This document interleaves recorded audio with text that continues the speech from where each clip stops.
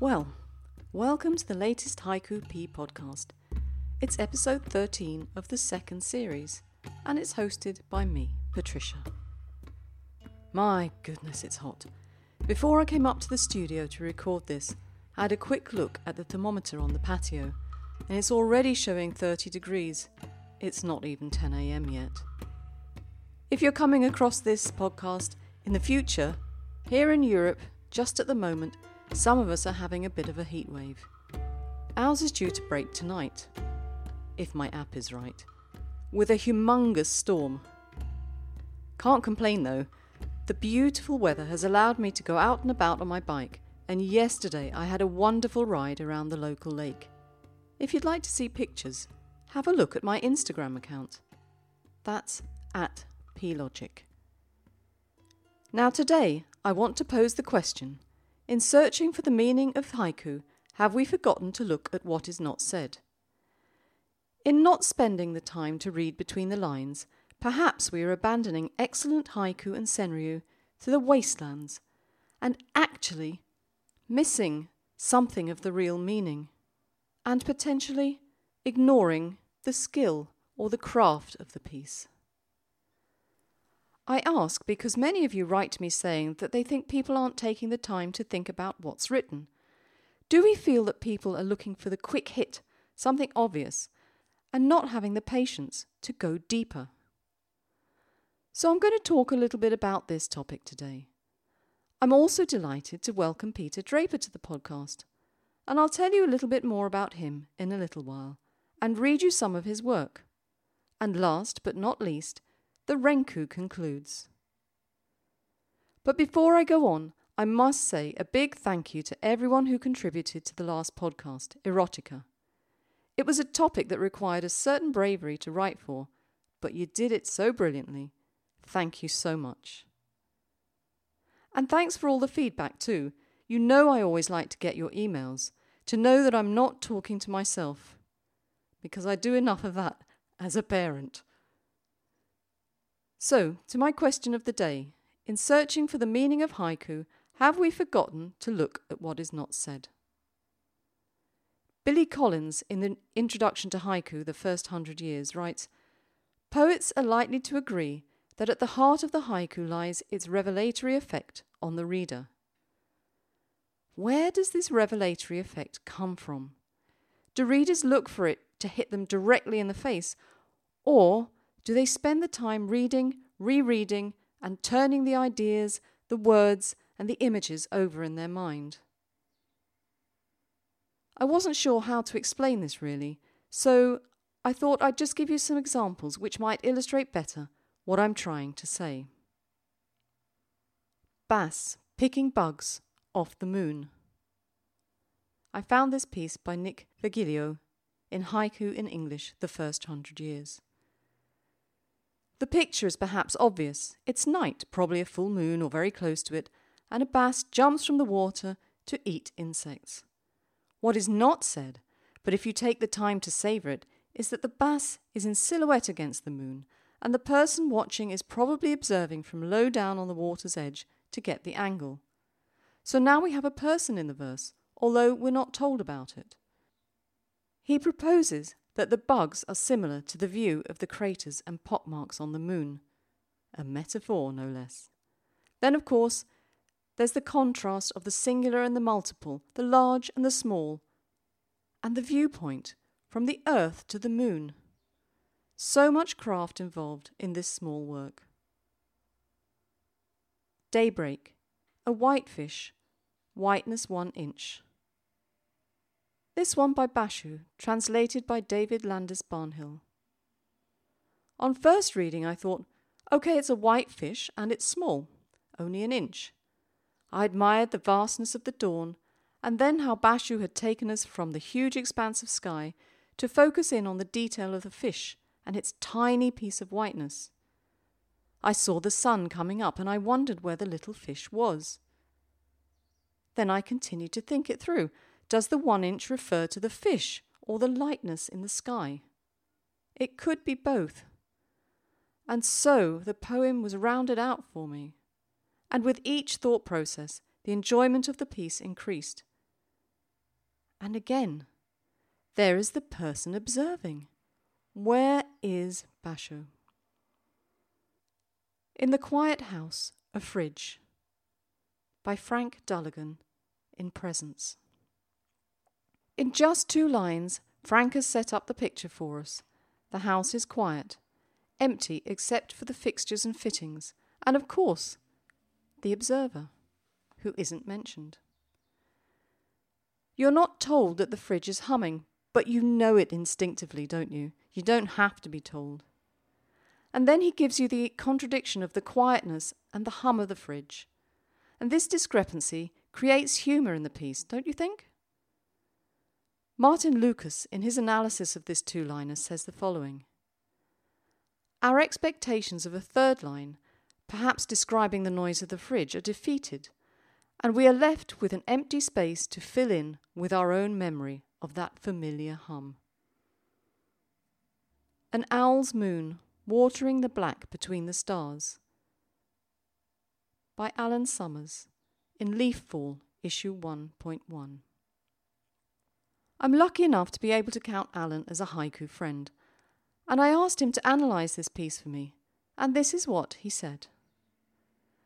The full moon, in fact the fullest moon, are iconic around the world, and owls are famously iconic thanks to storytelling from the likes of Disney and Jane Yolen and their full moons. And looking for owls or owling just goes together with the moon. Owling is often a pursuit on a cold winter's night. The first line suggests winter, perhaps January, February, in the Northern Hemisphere. Now the second line is mysterious, although suggesting night. And why again? Because we often think of owls as the symbol of night, or the extremely early morning, or the night before real day. In one way, this 3-line haiku is saying night, night, night, but quietly and firmly. There's black between stars to our naked eye, and the watering effect is, or could be, the reflection of the great black night across a body of water, stream, river, lake. The moon famously ripples the water by effect, and also the ripples ripple the moon's reflection. It's a ripple in time, as time is frozen as the owl flies overhead or swoops down on its prey. The triple O effect in the first line captures the O in owl and the O in moon, and also the O of both iconic images, backlighting each other. The second line has a regular verb but used in a less regular relationship where everything is upside down and different senses. Not only is the question which way is up, but what element is really what it is, and how our senses can often switch at night away from the bright lights of home or partying in the city. And the last line is also, aren't we as a race of people and as a planet or part of a planet, between stars or between star systems? I'm so glad I asked Alan for his thoughts. Bearing in mind what he's told me, I derive more and more pleasure from reading the verse, time and time again. Now, let's learn a little bit about a poet new to the podcast, Peter Draper. He lives in the East Riding of Yorkshire in the UK, in a village called South Cave. It's a village I'm familiar with because my sister-in-law had her wedding reception there. Now, Peter's a very busy man. He works at the University of Hull as a professor of nursing and a leader of the Teaching Excellence Academy. He's also a part-time priest. And if that didn't keep him busy enough, he writes poetry and has become interested in haiku under the influence of one of our regular contributors, Roger Watson. And he absolutely loves archery. Archery, he says, is not unlike haiku. It's meditative and requires intellectual detachment and watchful awareness, and combines stillness, precision, and explosive power. He has a couple of tips for us. When you have one of those moments, write it down. Once it's written down, you can come back to it at any time. And you know, before I started this podcast, I spent a wee while trying to remember a moment that came to me in the middle of the night. with absolutely no success. So, I have to agree with Peter. Write it down.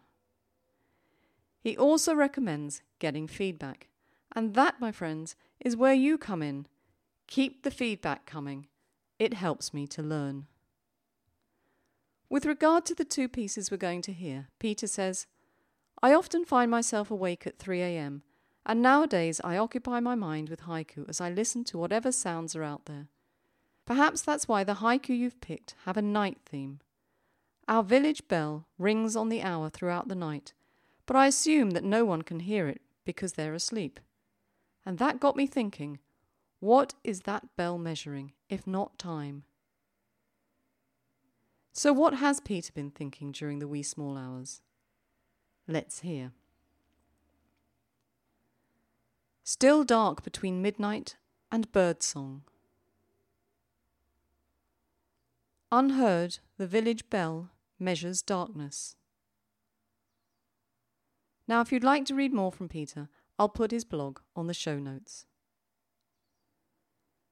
I'm pleased, honoured, and just a little bit sad to bring you our Renku, all 22 verses of it. It was our first go at writing together. Coming as we do from all around the world and with so many cultural differences, I think the Renku is a marvel. I've certainly learned a great deal by doing it. Thank you so much to Giddy Nielsen Sweep, Robert Horrobin, Shane M. Pruitt, Dick Bailey, Joan Barrett, Ricky Rivers Jr., Veronica Hoskin, Andy Sire, and Miniko Takahashi for writing with me. Big hugs to all of you. It wasn't easy, was it? You can read it in its entirety on the Poetry P website, but here it is. Cold sun, aging reflections on orange snowflake. The world turns a half-frozen ball. Over the hill, now I look forward to the sunset. In the valley, footprints in the dew. Water lilies floating among the stars, twin moons. A sedentary cat stirs the darkness. Outside the window, a bird sings to itself, catnap. Silent dawn, eagle soars overhead. Cumulonimbus dominate the afternoon sky, Thor's warriors. Spotted mare nickering, the hiss of rain on warm stone. Human hordes riding white horses, Neptune's rage. Galloping calamity, a hard misty place called home. Thick fog on the yellow brick road, the lion cries. Coyotes howl under the moonlight. Autumn dusk, feral dogs sight the hare. Sudden dust cloud thwarts the predator's ambitions. Sombre atmosphere finding perspective in the lilies. Feeling beneath the feet the fatigue of the bulbs. Yet again, next season, resurrection, a cycle of all lives. Sons and daughters hunting eggs in Grandma's garden. On the river's edge, a wild duck with chicks, rustling reeds. Deep in the down, the future slumbers. And so it ends, both the Renku and today's podcast. But before we leave the Renku, I'd like to ask you to think of a title for it. Send me an email and I'll choose one. I think we'll do it again. And so if you'd like to write an opening verse for the next Renku, send it to me via email and we'll start all over again. The next podcast is one in which you do all the writing. The topic is trees, and you have until the 8th of July to submit. I'm looking forward to hearing from you. Please send your submissions by email, or I might not see them. Thank you to all the Renku poets, to Peter for his insight into his life and his work, and to Alan for his poetic analysis. I'm putting together themes for Season 3. If you have a burning desire to write, or to encourage others to write on a certain topic, let me know. I have a few free topic spots at the moment. And don't forget to have a look at the show notes for all the links from today's podcast. Just give me a day or so to get them up. A huge thank you for joining me this time, and I hope you'll come back next time when we're talking trees. Will it be as popular as the Erotica podcast? I do hope so. Bye for now, and keep writing. Don't forget, if there's something missing from the show notes or something wrong, just email me and I'll fix it. Ciao!